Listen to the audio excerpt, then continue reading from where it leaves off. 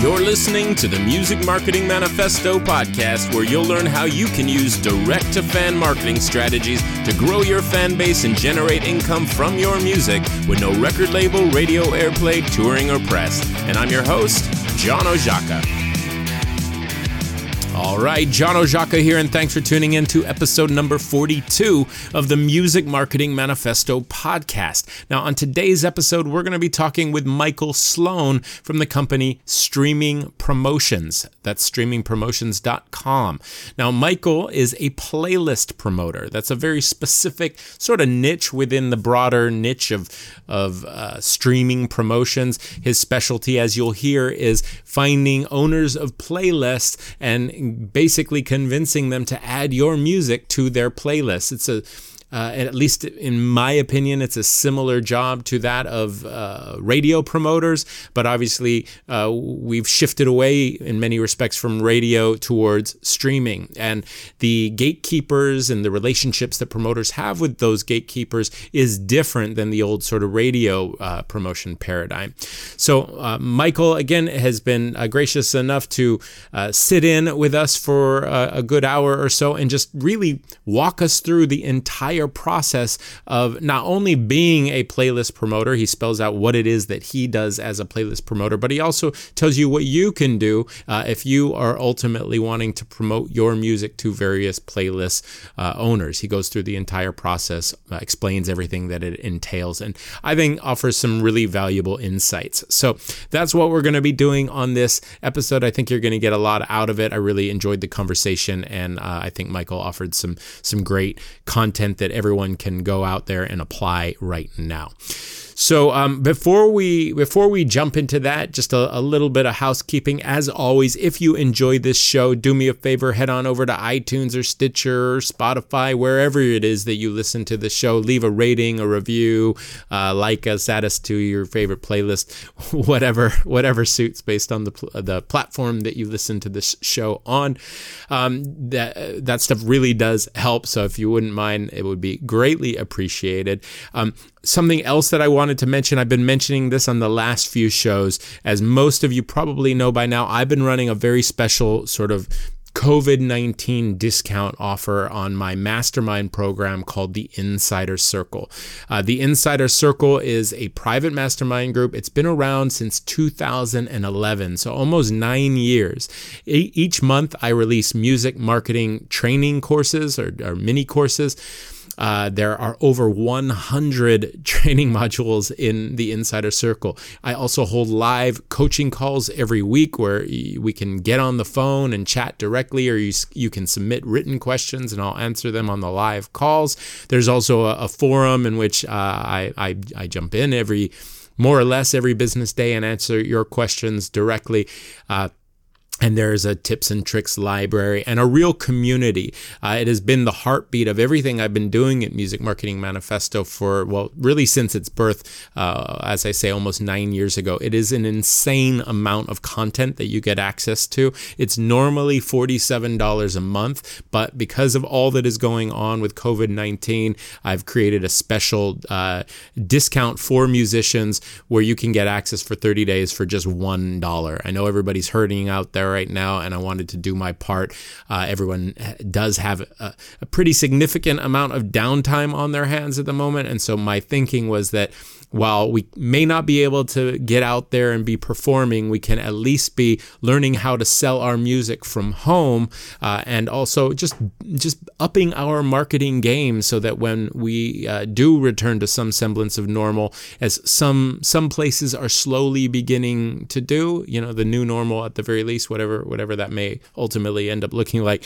As that happens, if you spend this time bettering yourself and, as I say, upping your marketing game, your music marketing game, then you'll be in a better place to hit the ground running once all of this is over. So again, I put it out there to anyone who wants to take advantage of it. It's just $1 for 30 days of access. You'll get complete access. I'm not holding anything back. There's no, partial access and you need to pay money to get the good stuff or anything like that. It's just $1 gets you access to everything. If you choose to stay on, great. If you don't, it's there for you. Take what you need during that month. And my hope is that it helps some of you. I've already heard from a number of you who've reported bringing in thousands of dollars from, lessons and strategies that you've learned in there. Been getting to know a lot of you on the coaching calls and in the forum. I hope to see a few more of you there before it closes up. I'm bringing it up today because I am going to take this down soon. It was really just meant to be there for everyone during this hard time, and as economies are slowly starting to open up, it's now time that I start thinking about closing it. The current plan is to close it next week, Friday. What is the date on that? Or is it Thursday? Next week, Thursday the 14th. So that depends when you're listening to this, but until then, that's the 14th of May. You can get access to the Insider Circle, to everything in there for just $1. You just go to musicmarketingmanifesto.com/insider circle. No dash or hyphen in between. That's just musicmarketingmanifesto.com/insider circle. If you ever have any trouble finding it, you can just go to musicmarketingmanifesto.com and you can find it in the link in the nav bar there under products and services. It says Insider Circle. You click that and it'll take you there as well. So if that at all interests you, if you've been thinking about signing up but haven't done so yet, you still have a little while longer to take advantage of that $1 deal. So not much else to discuss this week. Just wanted to let everyone know that that discount was going to be coming down soon. So what we're going to do now, we're going to take a quick break, and when we return, we're going to be talking to Michael Sloan from Streaming Promotions about the art and science of being a playlist promoter. All right, back in a sec. You're listening to the Music Marketing Manifesto podcast.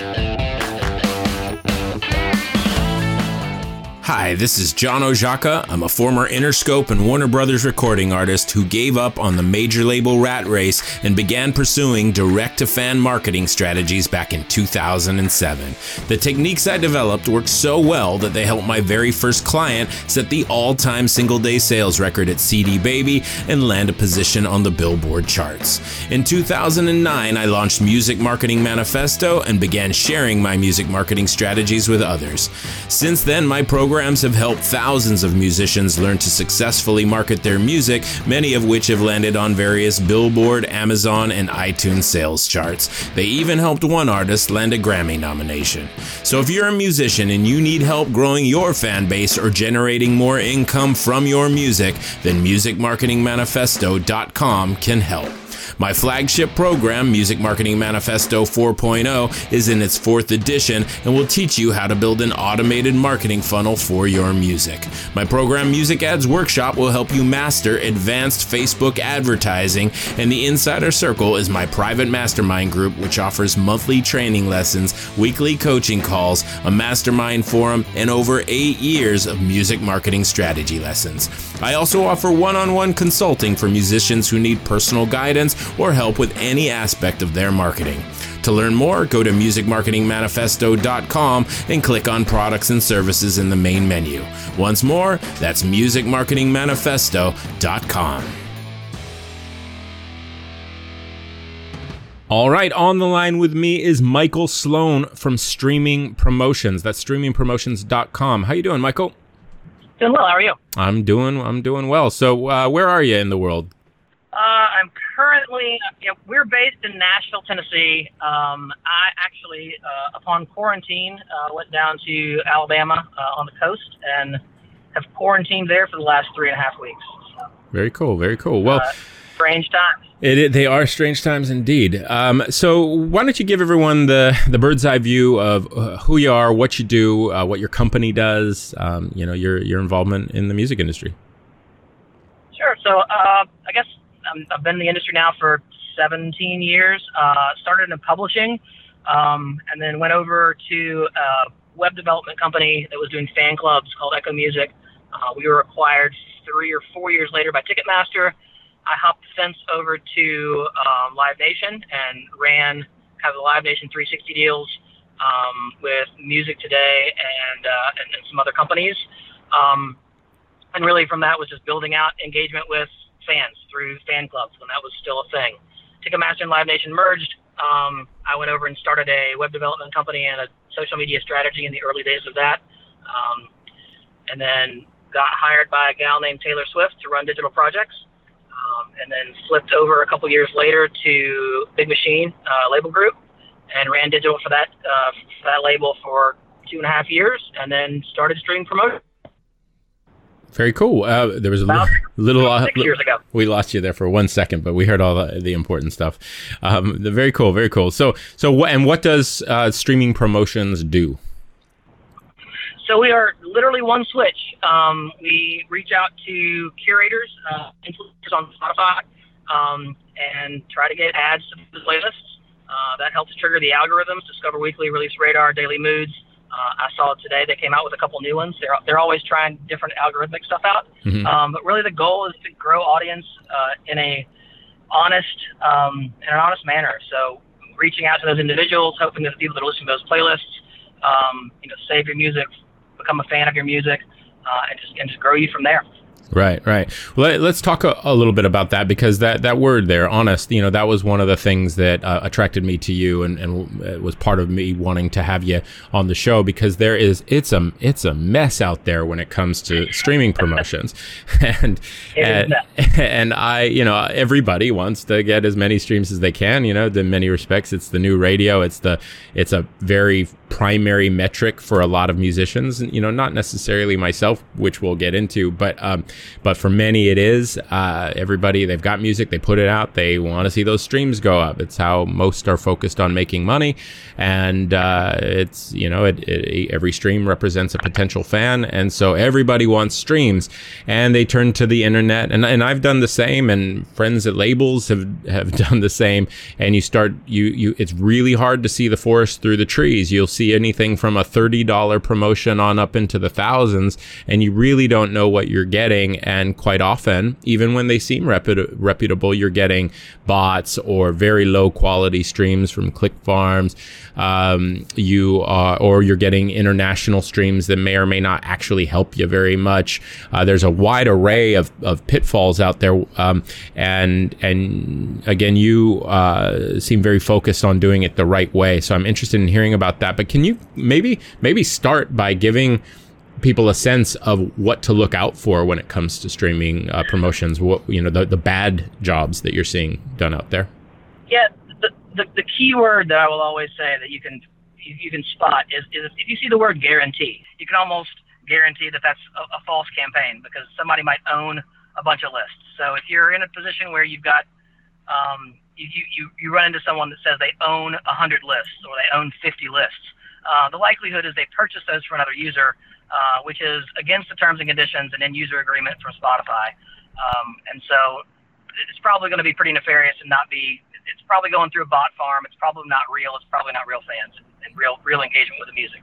Gotcha. And is that primarily it? I mean, when we're looking for things to watch out for, it's just fake streams. Fake streams, anything that looks too good to be true. If they're saying you'll get 50 ads for $20 or $200, something's up there. You also find people that will have no issue taking $2,000 from you and then spending $1,500 paying users to add tracks to their playlists. Right. It's become a whole payola element to Spotify, which we don't participate in. So if someone comes to us and says, we got a curator out there that says, I'll be happy to add this song for $20 a week, we tell them to go fly a kite. Like, that's payola. Like that's right. That's the music industry of the 1950s, where we're all showing up to radio stations with sacks of cash. Sure. And that's not going to work. So sure. We try to run it on the up and up. If you told me 10 years ago that I would run a promotion company, I would have thought you were crazy. Right. But I love the solid metrics of Spotify and being able to see numbers and the numerical impact that we can have. That's not, I put a billboard up on the interstate and 3,000 people drove by. I mean, I'm not sure what that means or if that matters, but being able to see individual track counts really helps us to be able to monitor what we're doing. Right. Okay, so let's walk through the whole process and give people a sense of what you do, essentially. So someone comes to you, they're a musician, they've recorded an album, they want to get it out there, they want to release it on Spotify, and they want to get as many streams as possible, I imagine. I don't know if you're used to seeing any other criteria than that, but where does it start? For starters, let's talk about the music. Do you take on anyone? We take on about 2 to 5% of what comes to us through the contact form. Oh, wow. Most of our business is labels and management companies. We do a lot of DIY stuff, but a lot of repeat business. So yeah, we get about 200 submissions through our contact form each month. We take on 2 to 5 of those.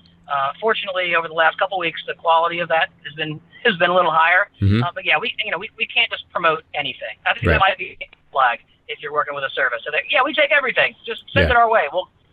We'll guarantee you to make it work. Sure. That's just not the way the industry works. Sure. So you, much like a label or a manager, you are one of the many quality controls along the way. If you don't think that people are genuinely going to love the music, or I should have said like a radio programmer, that's probably a better analogy. Yep. If you don't think people are going to engage with the music and you can get streams, then you're not going to take it on. Correct. And sometimes the music's good. Acoustic tracks, for example, those are hard to place. Covers sometimes are hard to place. So if you're notable and you do a cover, that's easier to place. But if you're some guy that's just deciding to sing a cover of a Sam Smith song, it's going to be really difficult because there's tons of covers playlists that they want, Ed Sheeran doing covers, maybe not somebody that's unknown. So sometimes the music's good, but we just we're honest about whether or not we have an audience, of our curator community that's going to be able to add that. Right. Sure. Okay. So let's say somebody comes to you, they submit the music, you think it's pretty good, you think they got something, you think you can get streams, you take it on. What's the process? What can you tell us about what you actually do on the day-to-day? Yeah. So kind of walk you through the whole thing. So somebody would come to us, we would say, great, let's get things started. We'd submit an invoice, we'd get paid. We do an onboarding form, which gives us just a bunch of background information on you, other services you might be using, PR, etc. Are you touring, and all that. We basically just build our own EPK on the artist. And then we do an onboarding call with our client service team and our pitch manager. So once we're done with that, we're off to the races that following Monday. I like to think that what we do is really we take the song. We work multiple tracks too. Another red flag. If somebody's saying I can work a single and only work singles, that's another recipe for disaster. We work up to 5 tracks at a time, which kind of guarantees us against the payola thing. It would make no sense for me to pay for ads for 5 tracks if I could just get away with paying for 1. Right. And so not participating in that allows us to, work multiple tracks. It also allows us to. Songs have different moods and different vibes. We're not just genre based. So we take the tracks that we're going to work. We build a word cloud around those songs. So it's rock, but it's also songs I could work out to, or songs that make me cry, or whatever feeling and emotions and moods that the music evokes. And then we have word clouds for all of our playlists as well. So about 4,000 playlists in our arsenal, and we match those up, which gives us a pitch sheet, if you will. We're going to go out to these lists have these many followers. It generates this much traction. We'll reach out to these people. They aren't always added, of course. Out of our giant community, it's still people that still have opinions on whether or not they want to add those tracks. So we don't have any influence over that. But it gives us a way to go about reaching out. Campaigns traditionally last 3 months. So sometimes it's going to a bunch of big lists initially. Sometimes it's going to small lists to get some momentum. Obviously, sometimes it's a balance of both and seeing where we're getting traction. And we report weekly and do a monthly kind of deep dive call and tell you where things are and how things feel. Our report has 3 tabs. It's obviously following the streams, any algorithmic adoption. Obviously, the second tab is all about the ads that we're getting and the ads you're getting across the platform. And then our third tab is about feedback. So we start getting feedback from our curators on a ranking a song 1 to 10 and giving us a few snippets of what they think about it. It does that. It does twofold. It gives us an idea of, what the community feels about the song and how strong they feel the song is, and it also insulates us from saying, well, we like the music, but it's not translating.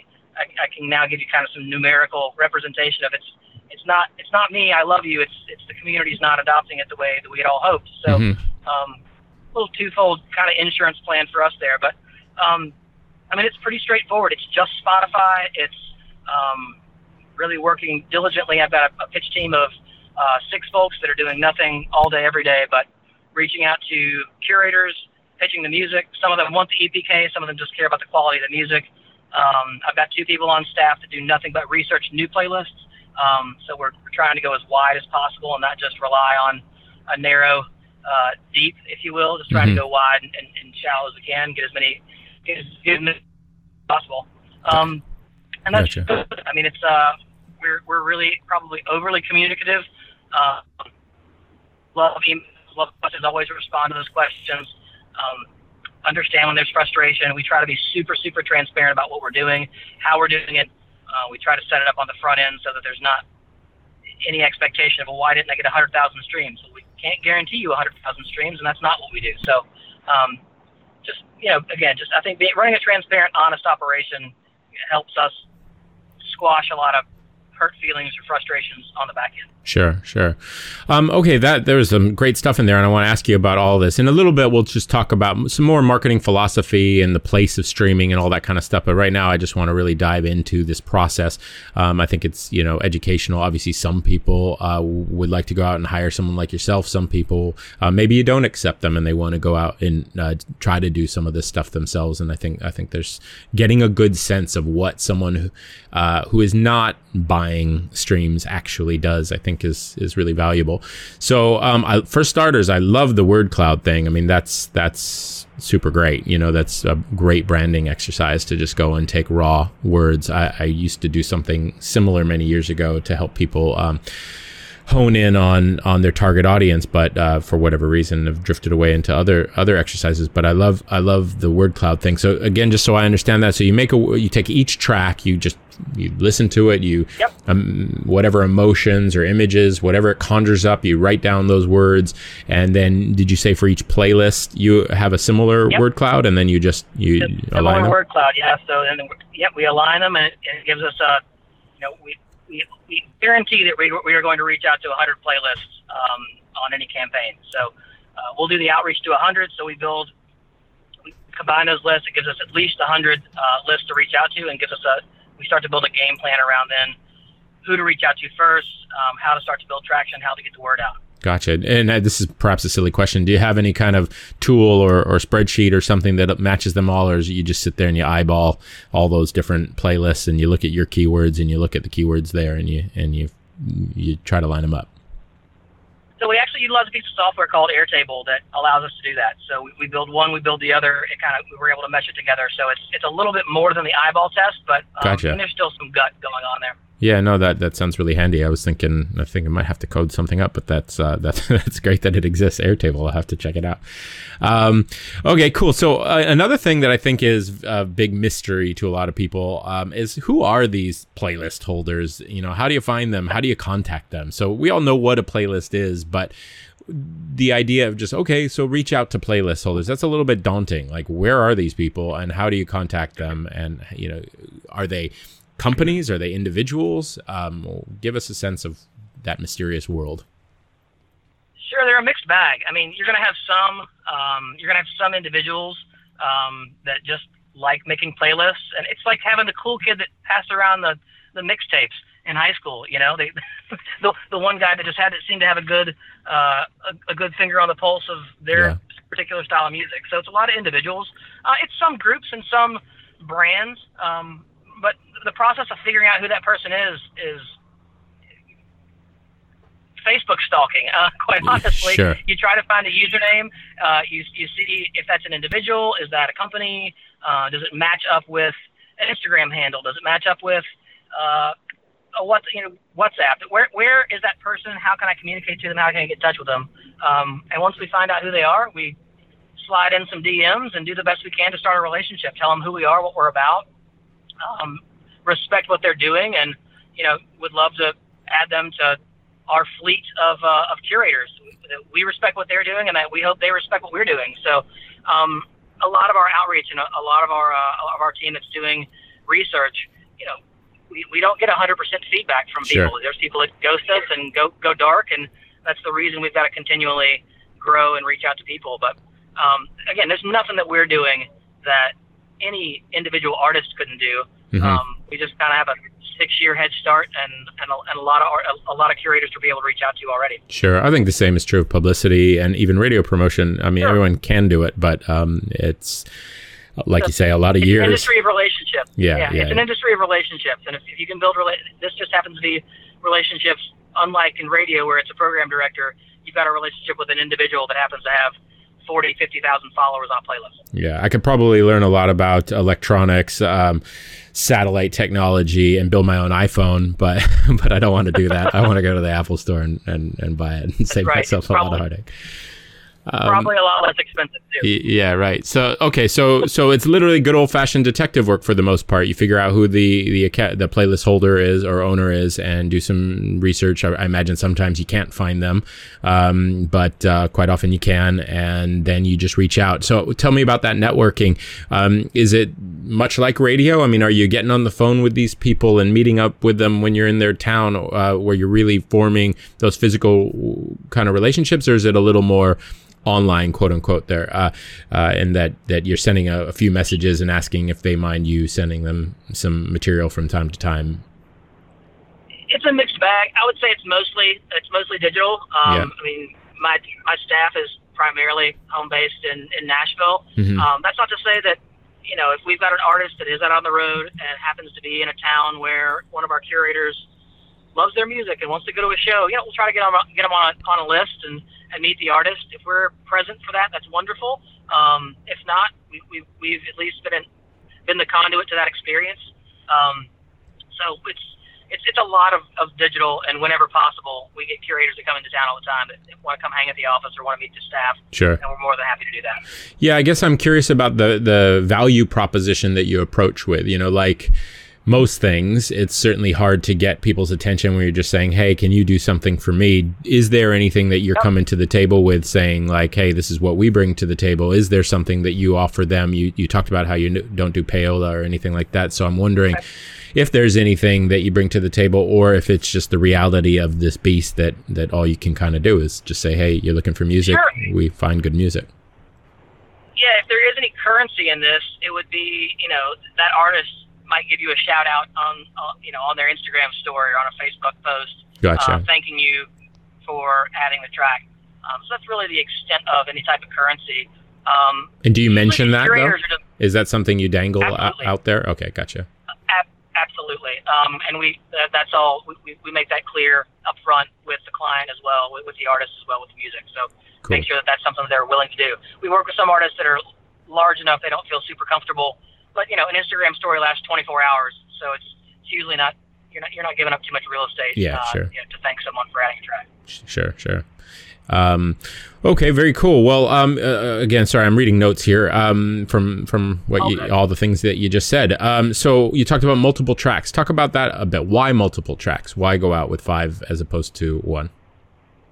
Well, we found early days that it wasn't. We worked singles originally, and we found that sometimes we'd reach out to a curator, we wouldn't hear anything back, and then we'd be monitoring their playlist on the back end with some software, and realize not only did they add that track, but they added 2 or 3 other tracks. They just liked the artist. And in fact, early days, we reached out to a curator on a really large playlist in Spain that was called Just Cry Sad Songs, and he added a track that was 2 years old and didn't add the track that we'd sent him. So he'd obviously listened to the music. And so we realized, look, these are just human beings that are listening to music and adding what they like from what they hear. So why limit it since we're not doing payola and it's not costing us anything? Right. I mean, it's the same pitch.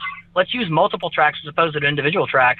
And it worked really well. So if we're sending 5 tracks and a curator likes those, they might have multiple branded lists that work in multiple verticals.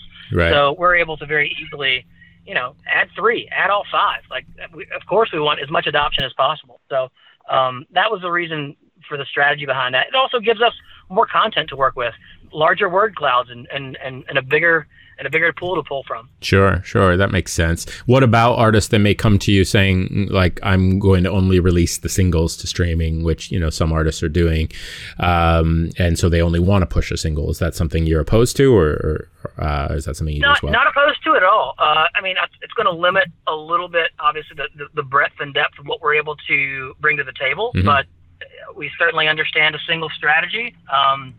We hope, based on, and I can only speak to the way Spotify kind of the machine and how it wants to consume music, but your track's good for 8 weeks, 12 weeks, and then it's, Spotify is hungry for something next. So it's the reasoning behind our 3-month campaigns is we hope that if, the next campaign, we're happy to stay on that single that you just released, but we're hoping in 3 months you've got something else ready to release, and then we can work both those tracks. Right. We've got artists that release weekly, bi-weekly, monthly, however it might be, and we're happy to just continue to add to our arsenal of what we're promoting. Gotcha. Okay, so another question here. How much do you find that story matters? So you talked about putting the EPK together, branding and is something that I focus on. I talk a lot about the USP, so I'm a marketing geek. So instead of just using the generic term branding, I talk about the unique selling proposition, that story behind the artist. Sometimes that's an accomplishment. Sometimes it's the fact that they were, some lifestyle thing. They were once homeless. Sometimes it's their amazing, world-class guitar skill. But every artist kind of any quality has some real unique selling proposition, some story. And how much do you find that matters when going after streaming promoters? Do they care? Is it really, you touched on this a little bit, but is it just about the music, or does the story matter? Does you hear, in the old label days, obviously record labels are still out there. It's amazing that my brain just thought of that as a time from the past. But that was something that you heard certainly a lot from radio. They wanted to know that something had legs. Is that the case as well with streaming? It's all over the place. Again, yes, some really care. They want to know about the artist, who they are, backstory, were they in another band previously? Where would I have heard of them before? Are they touring? Whatever that might be. Some really just care about the music. And as you can imagine, some of that comes from genre. So country and Christian and to some extent pop really care about the story. Hip hop, not quite as much. Some more aggressive pop tracks, not as much. But all those curators are individuals, so they all have different criteria. They all are looking for different things. So that's the reason for the EPK. I'm all about brand. Like, I love building, prior to this, that was 90% of what I was doing, was just helping artists build brand, build story, build context around who they are and what they are and why listen to me over someone else. Right. Very cool. Sorry, I've got a bunch of sort of disassociated questions here, just things that as you were talking, I go, okay, I got to ask about that. But, obviously you're going out to get streams. What about followers and things like that? Are you doing anything specific to encourage that, or is that just something that comes naturally? And I ask it in juxtaposition to the services where people will go out and, make sure that they're buying an array of these things because they want it to look natural. Do those followers just come as a result of the streams from people genuinely liking the music, or do you have to do something to try to encourage that? And I don't know what you would do if there is something. So. Sure, I look at that as more of a social media campaign, right? Doing stuff on your social platforms to encourage that. We have no control over that, so It's not something that we can guarantee, or we couldn't even ask a curator to then like the songs that are on my playlist. None of that's happening. Yeah, you don't have that microphone. So whatever is happening is absolutely organic. Okay, so what do you recommend your clients do? So you're not actually doing anything. You don't have templates for them. You're just giving them some advice. Go out and encourage the people to follow your accounts. We've got a one sheet that we can provide clients. It kind of gives them an idea of some strategies they can try to employ to get followers and get likes on those tracks. But it's nothing, and the only way to be able to do that would be, run a script that's going to be a bot that's going to fake it. Yeah. And that's just not our MO. Do you have any advice that you can share with us? Again, all social media. So what are you asking your followers to do? What are you speaking to your community? How likely are they to act? And the more you hammer them, and the more that you get them to act, the more likely those things are to happen. So, what's the dangled carrot that you're giving for those fans to act on your behalf? Right. And have you seen any one particular carrot work better than another? Not really. I can't think of anything that's really worked better than others. Obviously, starting with a really large following certainly helps. Sure. Just like anything, it's going to be a matter of attrition. You ask 1 million people to do something, and 1,000 people might. So, you hope that you've got very engaged fans that are going to, act on your behalf again. Sure. So it's just as simple as going out to your social audience and regularly asking them to follow you. Yeah. Hey, pre-save this track that's going live in 2 days. And yeah. Gotcha. And like it once it's up. And would you put an importance on following the artist over various playlists, or does one matter more than another in your opinion, at least for the algorithm? So that all builds into the algorithm. Follows are hugely important on the algorithm. Playlist ads that aren't Spotify specific, I don't even know if I've spoken to that yet, but our goal is never to get editorial Spotify ads. Early days, we had some relationships with the curation team at Spotify. Mm-hmm. That all ended. I was in a meeting with Allie Hagendorf. She got 1,000 emails in about an hour, and I realized we were barking up the wrong tree. So we immediately pivoted and went all user generated. So if you want songs to be considered, you got to go to the artist portal and upload those songs there. And then realize that there are 20,000 songs released every day. And I don't know who's going through that giant data dump, but I've got to assume that the likelihood is pretty minimal. And if you look at those editorial playlists, they're 90-95% major label acts. So, right. Gotcha. There must be something in the algorithm, or they must have some pre-selection process there where followers really matters and account activity Followers matter, likes matter on the track. Mm-hmm. Obviously, run over rise as far as the rapidity of the consumption of the track. How it's monthly listeners is a huge one, and that's a data point that we rely on pretty heavily. We want to make sure we're seeing that, even if the music's a little bit older, we want to see we're staying static and not falling off on that monthly listener number, because that's what's going to influence the release radar playlist. On that next release, you want to get as wide adoption to that on that as possible. So we try to, not knowing the specifics of what's really triggering all those algorithmic lists, we try to get a good sense as to what is and isn't working based on what we're doing. Right. Gotcha. Well, let's talk a little bit about stats, stats to pay attention to, results, averages, things like that. I don't know about you. It's probably less of a mystery to you, but I find myself a little just baffled when talking to artists because I hear such a huge gamut of results, and in the mix is so often people who are buying streams. I mean, I've talked to so many people who've got hundreds of thousands of streams, pretty impressive numbers for really small amounts of money. Often their accounts are getting banned, and they're having to re-upload everything. But I guess this is a funny question. And then you have artists that are genuinely out there getting millions of streams a month because they've found a following, but then you have other artists who are doing well and getting pretty minimal amounts of streams. I know artists that are making 6 figures a year and not really doing much on Spotify, and then I know some who are making almost nothing and getting hundreds of thousands and potentially millions of streams.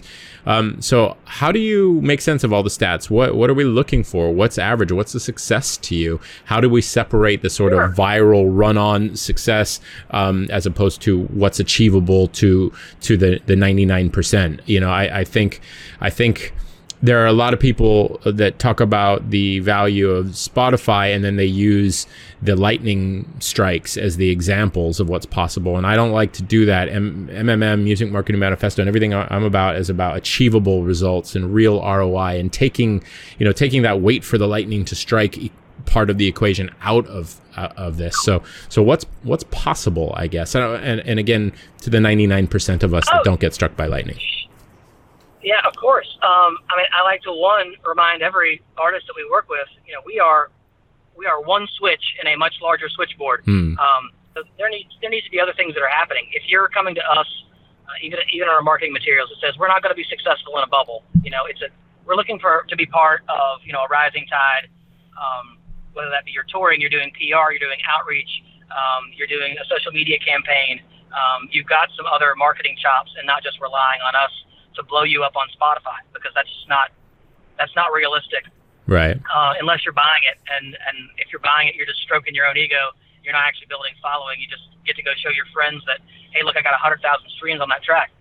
Cool story, bro. Like, that's great for you. But Yeah. if it's not real people, and you can't go tour against that, or you can't sell merchandise to the robots that falsely inflated your track count, what's the point? Yeah. So, that's the reason that it's easy for me to tell the story about doing this organically, is because we're one piece of a much larger puzzle.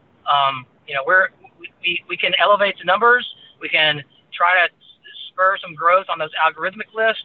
We can get you ads on playlists. But what else are you doing? What else is happening? And where else are you monetizing? Because, 5 cents, 0.6 of a cent per stream, nobody's getting rich that way unless you're Drake. So you got to figure out a way, what else is happening. But as far as the success story, I like to see, 20% gain in monthly listeners at least. Mm-hmm. Depends. Everything's a unique situation. If it's older tracks that we're working, we might just be trying to steady and plateau that growth, so you're not falling off. So you reach new listeners on the next release. Right.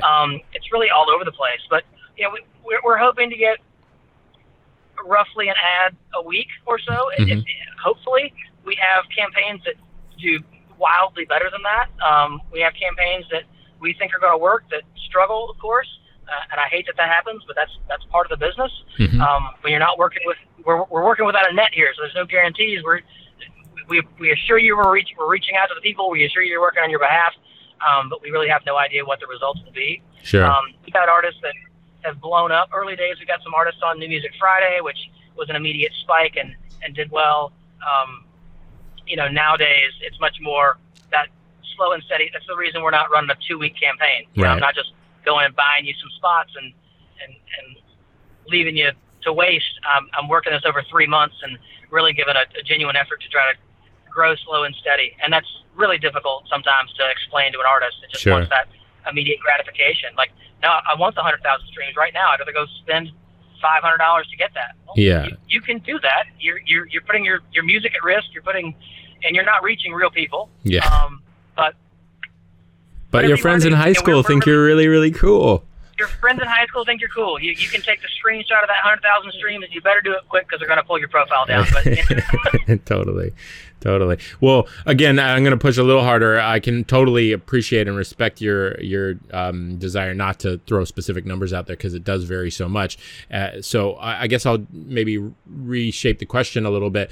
You talked about looking at maybe 20% growth, an ad a week. So how many streams might a person see on average from just a single playlist? I think that's from a single playlist is going to really not just the follower count. I think that's something that's very important for people to look at as well. Looking at just the follower count of a playlist and assuming that you're going to get that many streams out of that playlist is a recipe for frustration. Sure.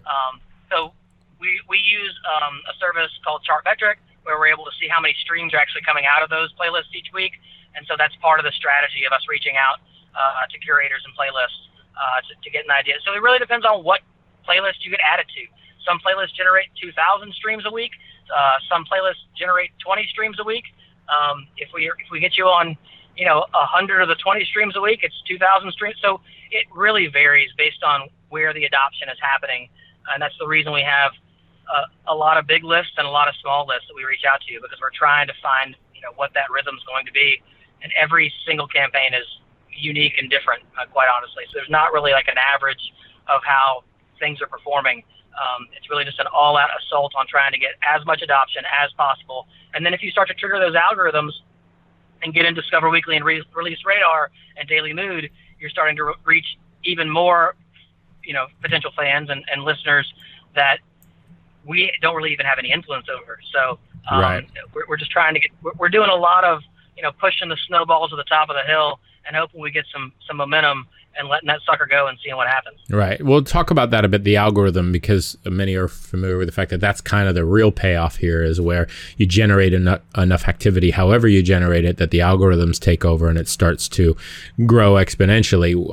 What does it take to trigger those algorithms, and what does it mean? Well, what's happening when it starts to grow like that? The algorithms are based on a bunch of different functions. Obviously, the speed at which you're being adopted and consumed, follows, likes, obviously, how long has the track been out, what's happening with your monthly listener number, how quickly is it rising. So I look at the algorithms really as buckets. Mm-hmm. So I want to get you in the largest algorithmic bucket as possible. Mm-hmm. So I want you on more Discover Weekly playlists than not. Mm-hmm. And so that's really the effort. And we know some of the factors that go into that. We know monthly listeners is a huge one. So that's the reason we're much more focused on growing that monthly listener number mm-hmm. and getting adoption there than we are individual stream counts. We'll have people that get frustrated that, that playlist that you got me on, there's 400 tracks on there and I'm only getting 20 streams a week out of it. Yes, but if you look at it on the aggregate and all the ads that we're getting, and all the things that are happening, is your monthly listener number staying solid? Is it growing? That's going to be one of the factors that gets you adopted into a larger bucket, if you will, of the algorithms. So it's really important that we focus on that number and make sure we're still seeing adoption and consumption and growth there. Gotcha. So let's talk about that. For starters, you mentioned monthly listeners being one important trigger. Are there any other important triggers that you can mention? And what's the mechanism here? What happens when you do hit enough of these triggers to get added to these various discovery playlists, and how big can it go? Yeah, you'll stay on Discover Weekly, obviously, for a week. You'll stay on Release Radar for about a week. Mm-hmm. It refreshes each week. So if you're gaining traction and getting momentum within those playlists, mm-hmm. You might see a larger bucket that next week with mm-hmm. Discover Weekly. Generally, you can stay in Discover Weekly for 6 to 8 weeks. Release Radar 2 to 4. So that's really more for new music, new tracks. Right. And then those daily mood lists will generally, they're evergreen. So if you can get adoption onto one of those through a certain genre or type or style of music, you can stay on those for a long time. So gotcha. Our goal really is to just, once you see that adoption taking place and we see, it can really have a huge impact on that monthly listener number, because it's new listeners and people that aren't. We talk a lot about kind of the figure eight philosophy with us. If you keep releasing the same music to the same people over and over and over again, like, you're not seeing any growth. So using us as a service like us to promote outside of what your already current community is, and then additionally getting that additional bump from the algorithmic lists, it's getting that snowball to the top of the hill and letting it fly, and hopefully continuing to see that momentum long after the fact. Gotcha. And in terms of discovery, so is it at all like radio? Like, once you are starting to get in all these different playlists and you're starting to get some of that algorithmic, growth, are other playlist holders watching this and then picking you up much in the way Absolutely. that radio promoters were, or all? Absolutely. And then you've got individuals that also, that are discovering you through the algorithmic lists that might have a playlist that has 1,000 followers or 100 followers, right, or might be sharing that music with their friends. So you get ads to those lists, which is happening completely organic from what we're doing. So yeah, you can see some pretty good, and any of those ads are also stimulating the algorithm and helping you grow there. So it's, it takes a spark, but kind of once you get going, it can turn to a fire. So it's,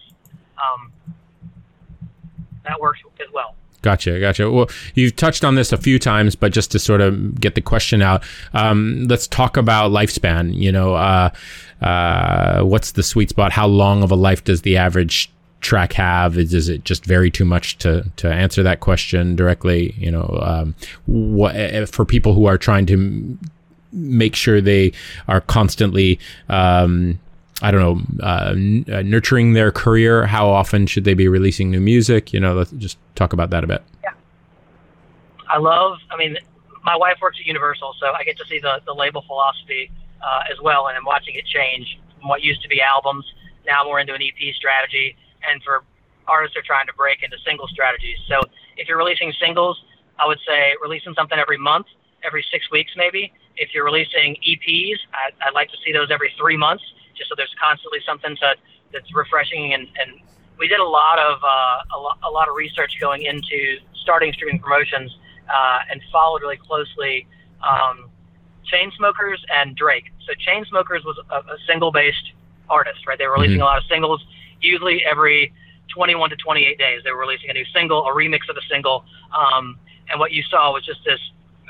Obviously, they were the hottest band in the world at the time, but just this exponential growth from their monthly listener number.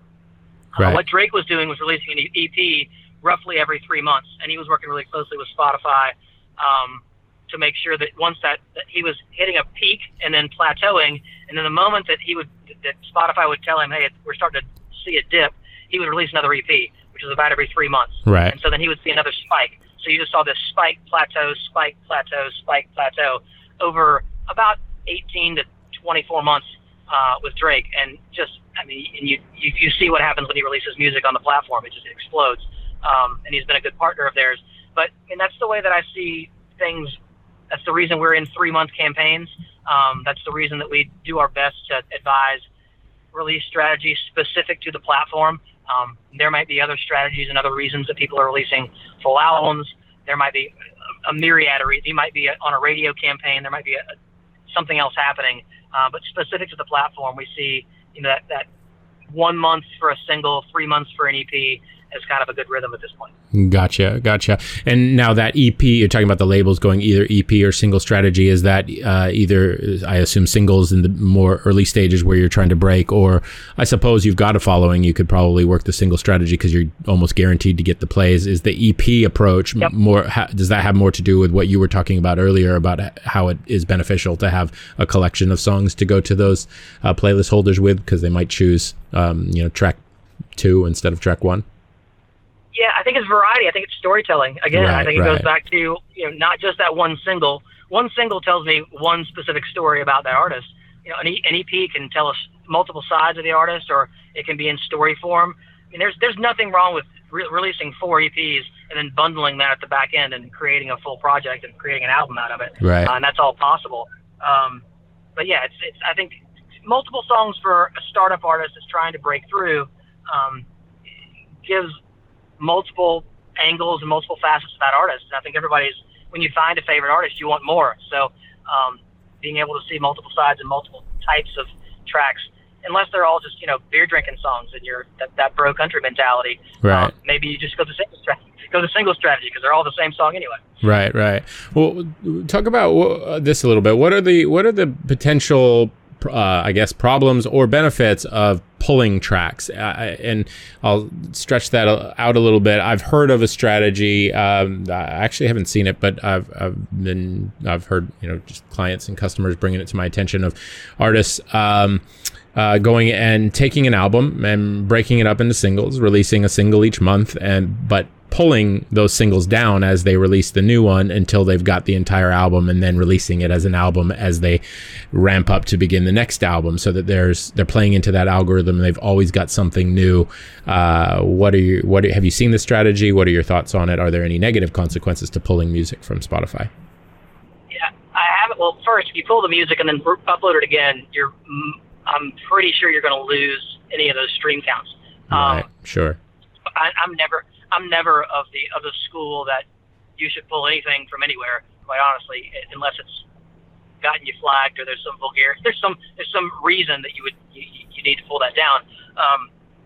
I think keeping those tracks up there and giving, maybe I don't discover you on the first single and I discover you on the 5th single. I want to go back and listen to those first 4. Yeah. So having a deep well of content, I mean, we're all in the content business now, having that deeper well of content. And I mean, I even advised clients several years ago before I started streaming promotions, upload your demos, upload your mixtapes. I love the idea of, probably goes back to my publishing days, but I love the idea of, how did the songwriting process come together? How is the original rough mix different from, the final track? Did the tempo change? Did you add a bridge? What might have happened to that music? So if you want to tell a story with the music, I see no problem releasing all different pieces and all different types of of cuts to the same track. Sure. The argument that I had heard, and I tend to agree with you, but the argument that I had heard is take the music, you've got something new, you release something, it plateaus, you pull it off, you make the money, you're right, you lose the count, and you lose some discovery potential, but then you put out another one, you make your money, it plateaus, and then you do that until you've effectively released the entire album, you've created that story, you've created a lot of engagement over that year, let's say it's 12 songs, 1 song a month, just to make the math easy, and then you release the entire album, so all those songs are there, and it's yet another new release for people to discover. The idea being that you're just constant, the playlist, so many of the playlist owners are only going to look at it if it's something new, so you've just got something new, and you can come back with all those same songs in one collection, and it's something new yet again, and then it just lives there, and by that point hopefully you've already got new songs for the next album once the album itself plateaus. Yeah. It was just an interesting thing that I've heard about. I don't even want to say the artist's name because I'm not sure all my details are correct, but one artist supposedly doing, and I didn't know that I agreed with it, but I was wondering if this was something you were seeing. Yeah, I mean, in my conversations back a few years when I was talking to the curators of Spotify, I mean, the philosophy was new is the new. Like, we want new all the time. Yeah. So I get that philosophy. Everything harkens back to my fan hat, right? Like, I'm a music fan first before business stuff. I love music. As a fan, that would drive me absolutely insane. Yeah. I was just listening to that song yesterday, and I want to share it with my friend, and now it's gone. And there's some other news. So it might work from a strategic standpoint, but from a fan perspective, I feel like it would just drive fans crazy. Yeah, and the idea of losing those evergreen playlists sounds pretty brutal. Yeah, if you pull the track, it's going to pull you off all those playlists as well. So if you were using a service like ours, if the track's not there, it's gone. Yeah, sure. Everybody. Well, let's talk about genre, and not just musical genre, but also themes. Are there some things that you see working better than others? And let's go pretty broad here. Children's music, holiday music, comedy music, and then the themes, the romantic versus energy versus topical versus novelty, and then of course genres as well. What are the easier home runs?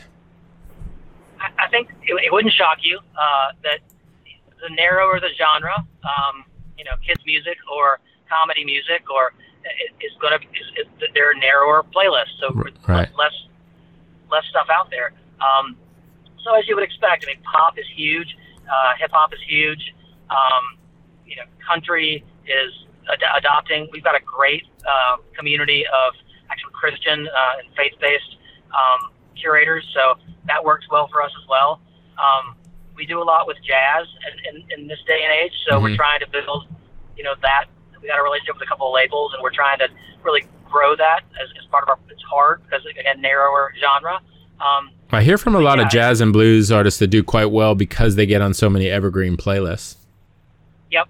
Well, I think that's the beauty of a service like ours, where a lot of those I'm paying for bumps works, but it strokes the ego again. It's not real fans, it's all botted. Yeah. We get you added to a list just because the 3 months is up on our campaign doesn't mean that we're asking those curators to take the tracks down. Sure. We've gotten ads for clients from 3 years ago that are still on the playlist. It's still generating traction. Yeah. Well, you talked about that, the narrow playlist. What's a better place to be coming from? Is it better to be the big fish in the small pond, or the small fish who has potential in the massive pond? Those are different strategies we utilize, right? So if you're a straight down the middle pop song, and there are 10,000 pop songs released a day, there's a lot of real estate out there to get you on, but it's really crowded and really noisy. So that's the reason for the word cloud, and that's the reason for the emotion around the song and the vibe and the feel, making sure we're going narrow as opposed to broad. Yeah. So that strategy applies if it's a jazz track, or if it's acapella music, which we've got a couple of those. Sure. If it's faith-based, so we just apply the strategy regardless of how narrow the path might be, and really work hard to make sure it's genuine and real and getting real adoption and organic growth. Right. Are there, I imagine, success stories with seasonal tracks, kids' music, things like that, where you get, have one big burst of activity, and while it might be, especially with, obviously seasonal rather than kids, but where you get on these playlists and you might have are there more ever, is there, I'm having trouble with English at the moment. Is there, do you see more often, artists getting these ads that end up lasting for years in those kinds of genres? Yeah, I mean, I don't see people doing a lot of editing of their Christmas playlist, right? Yeah. It's just something they're going to add to next season when it's seasonal. So, we see stuff that stays on forever, especially in the holiday space. Right. And really across the board, people don't take tracks off unless they're being really meticulous. You might see playlists that have a lot of followers that have 600 songs on them because as they're finding new stuff, they're adding to it and not really paring it down. Now, we do have a lot of curators that are very specific about paring down lists, and they change each week or each month, or there's some variety of that. But the holiday stuff specifically, it starts to get really noisy in our office around November, when everyone's hitting us up to promote their new holiday track or a holiday track they recorded in July, or and everything kind of switches focus for around 6 weeks to a lot of holiday oriented, and the research around those holiday lists. That's not to say we're not still promoting the other stuff. There becomes a real focus on, we actually have a special package around the holidays just for holiday music. Gotcha. It's a discounted rate in a shorter period of time. Gotcha. Interesting. So a few more questions, then we'll get into some general stuff. I've never taken more notes during a conversation. I keep having to mute my microphone so you don't hear my keypad clunking away here, as there's so many things you say that I want to mine for more information. This is great. Talk about international versus domestic. When you go out, are you only focused on certain countries? Do you not care about that at all? Obviously, and the rates are different for different countries, so maybe give folks who may not know a sense of that. Yeah, there's no way that we can monitor or control where the user is that's listening to the track. Sure. On a region of where the curator is from, but we might have we've got a lot of curators in the States, but they might be a reggaeton playlist that's highly consumed in the islands, or in South America. The platform is global. We had early days a label that I won't mention that came to us and said, we only want U.S.-based playlists and U.S.-based listeners. And I just frankly told them that once I get an ad on a playlist, I can focus only on our U.S.-based curators, but that doesn't mean that the listeners to that playlist are going to be U.S.-based. Yeah, sure. So it's pretty broad and wide, and I realize there are different rates and different payouts, but we look at it as a more holistic, like we're just trying to grow your audience. I mean, wouldn't it be wonderful to be able to tour Spain? Wouldn't it be wonderful to be able to tour Brazil?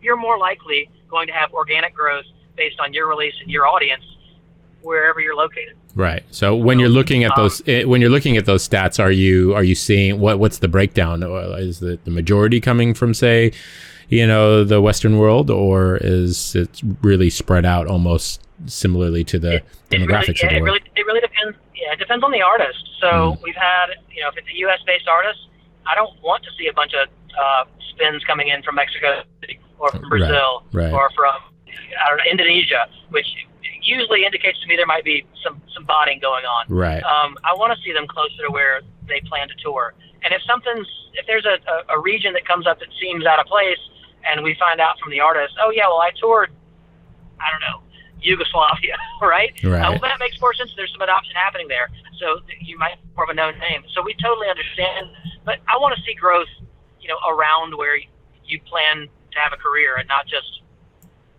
completely. But I have no control over where that adoption is happening. Sure. But we're really quickly able to figure out if you're a curator and you're botting your playlist just for traction. You can pretty easily spot where those bot farms are. For a little while, there was a spot just outside of Cleveland, Ohio, that was doing some bot farming. I think they finally got shut down. But you'd see, Los Angeles, New York, Cleveland, Ohio, Chicago, Miami, Atlanta. It's like, something's not adding up here. Right. Cleveland will be your top city. I'm like, I appreciate the musicians from Cleveland and the music audience in Cleveland, but they're not going to outpace a U.S.-based artist that's based in Brooklyn. Right. New York's going to always be the top city. It should be. Well, talk about that a bit. Why? So, as someone who's not using bots or going after any services that use bots, why are you seeing bots show up? Are the playlist holders themselves promoting their own playlists with bots? Sometimes we see that, and if we notice it, we scratch those guys from our list and stop sending them music. Mm-hmm. We're trying to run the cleanest shop possible. But yeah, you can see it's not just the artist wanting a bunch of spins or plays next to their track. It's some of these curators that also want a bunch of followers next to their playlist. Right. So we have to be mindful of that happening as well. Especially because some of these playlist people are charging people money to absolutely, stuff. Yeah, and those guys get scratched from us too. Mm. I'm not going to pay you $20 a week to have a track on your playlist. That's direct payola. So it's interesting. We used to work with a guy out of Spain that had about 200 and something followers on 1,000 followers on his playlist. Uh-huh. But the playlist went dormant for a while, and people were paying him or attempting to pay him to get on that list. And we realized there's not really any traction coming out of that list anyway. What we find is users will follow a playlist, but people don't routinely unfollow a playlist. Sure. So once you just drag it down to the bottom of your playlist and don't pay attention to it anymore. So there are a lot of playlists that have a lot of followers that may have become dormant. It's not nearly as active as it once was. And so that's why having the software on the back end to see how many spins are actually coming out of those lists is really important to us. Gotcha. So what software do you use for that? So we use Chartmetric. Gotcha. Which I think there's a free trial available. We obviously have multiple accounts and utilize their API, and it feeds into our reports. So we're using it a little more aggressively and obviously paying a fee for that. Yeah, sure. I think there's a free version that gives you a little bit of the information. Very cool. Talk about what artists can do in addition to what a playlist promoter might be doing. Is there, there's a lot of chatter about using pay-per-click, for example, to drive your streams up to the point where some of those algorithms kick in and it grows exponentially. What are your thoughts on that? Pay-per-click is wonderful. Any advertising you're doing on behalf of your project is wonderful. Again, we don't want to work isolated in a bubble. Mm-hmm.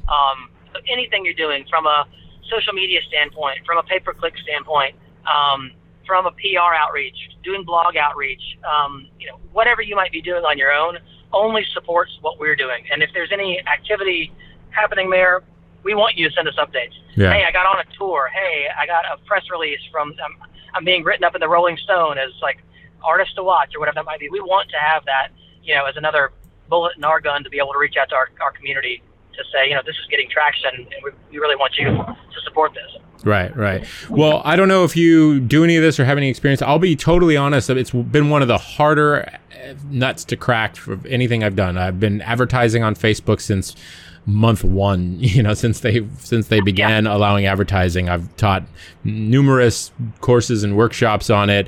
I spent hundreds of thousands of dollars on Facebook advertising, specifically in the music space. Like, I know what I'm doing when it comes to Facebook advertising, but for the life of me, I cannot get any kind of ROI on streams that makes any kind of sense. Yeah. And I'm not talking about even positive ROI. I'm talking about, I can get email subscribers in many instances cheaper than I can get a stream because of that damn 30 seconds that it takes to get get it counted as a stream. Yeah. So it's not uncommon where really, really hard. I might have a few successful ad campaigns where I was getting reasonably affordable streams, but it's not uncommon for me to get cheaper subscribers, where I own their email list and can market to them over and over and over again and retarget them forever. It's not uncommon for me to get cheaper email subscribers than it is to get cheaper streams. So, and yet there are people out there in the space that are talking about this as a viable strategy. And for me, it hasn't been. So I'm just curious if you have any experience or insight into that as a viable, workable strategy where it really does trigger the algorithms, or if those strategies are that lightning, those success stories that you hear with pay-per-click fueling Spotify growth are ultimately just the lightning striking and people fluffing it up to look like a successful approach. Yeah, I think it's what's your goal, right, going into it? Is your goal just to build awareness about you as an artist and having people see your name and seeing, the cover art of the project? If you're just going for awareness, pay-per-click's a great way to go. Like the ROI piece, I mean, I got into an argument long ago with a label, a guy at a label, and he was like, I'm just not seeing any ROI on this. I said, what's the ROI of radio promotion? Yeah. There is none. Yeah, totally. So, it's what's the cost to go build audience? I mean, where are you trying to get engagement? It might not be that first time they see it, so they click through to it. It might not be the 100th, but they're going to be aware that they saw it at least. And so maybe that sparks, something later on down the road. Maybe your name is recognized. Maybe they recognize the artwork as they're going through a playlist that they follow. There's I look at pay-per-click as I'm just trying to get eyeballs on my project for people to know that it exists. Right. If they click through, wonderful. But you can never go into that thing looking for a return. I mean, it's similar to our service. Like, you're not going to make more money than you spend on us during the time of our promotion. It's just illogical to think that would work. Well, again, we're trying to get that snowball to the top of the hill. Yeah. Well, this is a good place to sort of transition into, and I know we've run longer than I expected, so we'll wrap up soon. But this is a good place to transition into a broader conversation about why we're doing this. You talk about pay-per-click and it being illogical to expect a return on when it comes to streaming, and I agree with that. My whole focus through Music Marketing Manifesto and what I do, 10 years ago, I started. I had initially. You probably don't know my backstory, and the listeners are probably sick of hearing it, but I'm a musician, and I've released multiple albums and got very frustrated with things and turned to the internet to just make money. We're talking around 2006, I think. I think I started making a full-time living online around 2007. And in around 2010, started turning everything that I had learned once I figured it out and figured out how direct response marketing worked, turned it on the music business, and lo and behold, it worked for me, building that mailing list and selling to that mailing list, whether you're selling by selling an album or a Patreon, or pushing a Patreon campaign or a Kickstarter campaign, or even tickets to shows. It's about having that ability to directly communicate with those fans and earning the right to ask them to spend money with you. And I find that that's a really important piece of the puzzle, at least if we're going to attempt to operate like small businesses. It's not necessarily crucial if your only goal is to get a record deal. And for many artists, that is their primary goal, is not to run at a profit, but actually to build up enough value that a label sees it and wants to sign them and then turn them into a big star. And that's fair. But I do, over and over and over again, generate positive ROI with pay-per-click advertising with that approach, because you're getting $10 upsells for $30, house concerts for $100 and so forth when you're marketing to the mailing list. So what, I guess I'm asking, where does, in your opinion, in that bigger ecosystem, what's the best advice you have for independent musicians who are a little more focused on trying to grow their brand, but also generate an income, function like small businesses at more so than being focused on becoming household name for the sake of being household names? Where does streaming fit into that bigger ecosystem in your opinion, and how should artists be spending their money on something like streaming as opposed to that other stuff, that more direct response approach that I mentioned? Yeah, I think Spotify, I look at it as the new radio. So, and I mentioned there's no ROI on radio promotion. Yeah. Hiring a radio promotion staff to go out on your behalf and reach out to PDs and try to get an ad on a radio station. When the radio plays your music outside of the publishing, you're not seeing any money coming back in the door. So hopefully you wrote those tracks. And in Nashville, in the country space, most times the artist performing the track didn't write the track. So there's lots of money, lost, or at least spent, going towards radio promo. With Spotify, there's a little bit of money coming back, but it's the same thing. Yeah.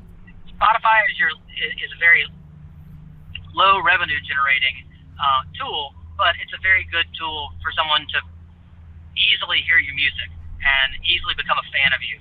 So when your pay-per-clicks are going back towards a higher revenue generating ticket item, whether that be merchandise, an album, a concert ticket, something of that nature, those make sense. But I'm not going to go buy a ticket or buy a piece of merch or buy an album of an artist that I've never heard of. Sure. Spotify is kind of that gateway of being able. It's a great discovery tool, and that's honestly the way that I look at it and utilize it. You've got to be discovered somewhere. Spotify is the easiest place to do that, and so using it as a tool of discovery and then driving them down that funnel further for higher ticket items that will generate revenue. I mean, I'd love to say that every artist that we work with generates, $1 million a year on Spotify. Yeah. There aren't a lot of artists that do that in general. I mean, even major label artists. So doing it in a way that is, using it for discovery, using it to make a fan, to build a fan, and then monetize that fan later. I mean, that's our magic. Where the magic happens, I guess. Sure. I'd also add that just in terms of ease of engagement, it's a lot harder to get people to engage with our own tools than it is to get them to, pull up their Spotify app, which everybody's pretty much got, or some streaming app, and just add you to their playlist. And if you don't have at least a portion of your music there, then you're not going to get played at parties and in social occasions and all those other things that are a part of falling in love with fans. And some of the best uses of it is, again, the metrics, being able to see what cities have the biggest followers and then planning your tour routes around that. We obviously have historically done that with radio, but with radio, spins don't necessarily equal fan love, but a stream does. The old personal people monitor. Yeah. The old PPM. Yeah. One person represents 3,000 people. Yeah. Not a super exact tool. No. Totally. And listeners, bot farms aside, those, if people are actually listening to your music and you can see it, then that's a great way to go and plan a tour and not waste money going and playing for 5 people, because, and you can monetize that investment in streaming that way, which I think, is something that's not talked about probably enough. Anyway, we've gone on for a long time. I could keep going. There's just so much great stuff here, and as I say, I'm weak on streaming. That's not been historically my strong suit. My strong suit is direct response marketing, copywriting, advertising, things like that. And it's been a pleasure to get to pick your brain so that I could enhance mine on the topic of streaming. And I know the listeners are going to dig it as well. I have an audience. The huge majority of my audience are people that are of like mind to myself. They see the value in direct response and building the list and the sales model, but nobody wants to ignore streaming, and so that's something I've been personally focused on and will be in the coming years, just how to meld the Music Marketing Manifesto model with streaming so that we can all have our cake and eat it too. So it's been a pleasure to get to talk to you and pick your brain. So any final words for the listeners? Any bits of advice? Anything you want to say at all? No, I think you told people where to find us. Streamingpromotions.com. Obviously, we'd love to hear. We love listening to music, so getting submissions and getting to hear from folks is always wonderful. You asked great questions. This is really awesome. I really appreciate it. Well, thanks very much. Appreciate it. And you have a great rest of your day wherever you're holed up in quarantine, and stay safe. You too. Thank you. Take care. All right. Once again, that was Michael Sloan from Streaming Promotions, and you can learn more about his company at streamingpromotions.com. Now, a big thank you to Michael for taking time out of his day to talk with us. I know I learned a lot. Hopefully you guys did as well. One final thought I want to leave you guys with. If you're a musician and you need press for your music, and most of us do, most of us need some music reviews or write-ups. We need quotes that we can use in our marketing. We want to get the word out there about our music. We need content that we can share with our fans, but we don't always have the thousands of dollars that it takes to go and hire a publicist, nor do we have the time to go out there and pursue and pitch journalists independently. So if that's you, if you find yourself in that situation and you need press without the hassles or the high expense of traditional PR, I've recently launched a service called No Brainer PR, and you can learn more about it at nobrainerpr.com. But what it is essentially is a guaranteed press service. For as little as $35 a review, you can get a real authentic music critics to write about your music, and that review will be published on a popular, well-established music or entertainment related website, music magazine, or blog. The site, the company No Brainer PR, was launched about a month ago. It's been quietly ticking along, but the response has been extremely positive. You can find testimonials from people who have gone through the process, who have used the service at nobrainerpr.com. Just wanted to remind everyone that it is available. It is there for you when it's time for you to go out and get some press if you're in a situation where you want to try to keep your costs down. And one final reminder that the Insider Circle $1 30-day trial offer is going to expire next week. That's May 14th. At least is it the 14th? I gotta check my calendar. Yes, May 14th at midnight Pacific. That'll be your last chance to lock in this pretty incredible price. $1 gets you more than 100 mini courses, music marketing mini courses, and live calls with me and a whole bunch more. So check it out at musicmarketingmanifesto.com/insider circle. That's Insider Circle, no hyphens, dashes, or anything, just one word. All right, thank you so much for listening, and one final big thank you to Michael for taking time out of his day to chat with us, and thank you guys for listening. I really appreciate it. Hope you're all safe and doing well out there, or at least as well as can be during this pretty scary and difficult time. Hang in there, and until next time, take care. Thanks for listening to the Music Marketing Manifesto podcast. If you'd like to learn more about how you can market your music using the direct-to-fan strategies discussed on this show, then head on over to musicmarketingmanifesto.com and sign up for your free copy of the Music Marketing Blueprint. Once again, that's musicmarketingmanifesto.com.